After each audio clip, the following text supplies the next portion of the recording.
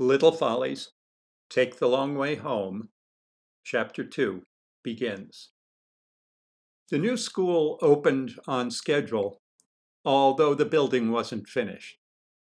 On the first day, in the middle of the morning, all of us were herded into the auditorium to hear the principal, Mr. Simone, explain the rules that we would have to follow.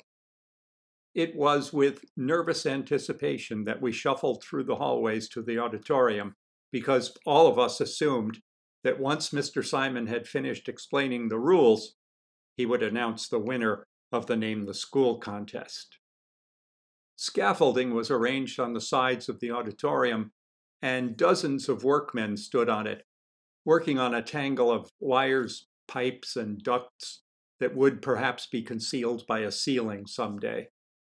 No carpet was on the floor yet, and some of the seats hadn't been installed, so some of the sixth graders had to stand in ranks at the back of the hall where the seats should have been.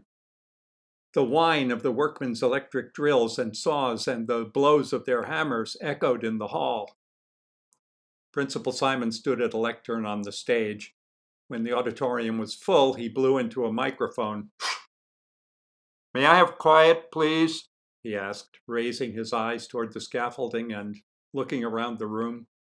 Some of the workmen had heard him and noticed his look. They stopped work, elbowed their co-workers, and began shushing one another, and gradually the noise stopped. "Thank you," said Mr. Simone. "We'll try to get through this as quickly as possible. Then Mr. Simone, our new superintendent of public schools, will talk to you." Mr. Simone nodded in the direction of Mr. Simone, and a thrill of anticipation ran through all of us as if we'd been wired together. Mr. Simone must be the one who would announce the winner. Mr. Simone shuffled through some papers on the lectern, cleared his throat, and spoke to us with measured simplicity.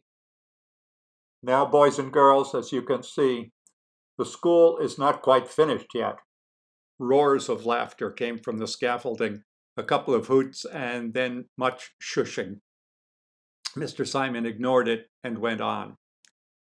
"Because the school is not quite finished, we are going to have to try to stay out of the workmen's way." One of the workmen made a remark that no one but his fellows beside him could make out. They roared. "I've made a list of some of the things that we will have to do to stay out of their way. I hope you will listen very carefully." We all listened carefully, even the workmen on the scaffolding. "Do not walk under ladders," Mr. Simone began. He went on, citing reasons for not walking under ladders, offering anecdotes that illustrated the misfortune that could befall a person who did walk under ladders, and then went on to another rule. While he spoke, we and the men on the scaffolding listened less and less carefully. It was the sort of thing we'd heard before. All of us, at least all of the kids, wanted to get to the announcement of the winner of the Name the School contest.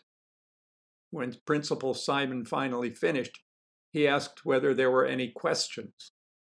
Matthew Barber raised his hand, but a much larger boy beside him quickly pulled it down and held Matthew in his seat so that he couldn't raise it again. "All right then," said Mr. Simone. I took a deep breath and held it.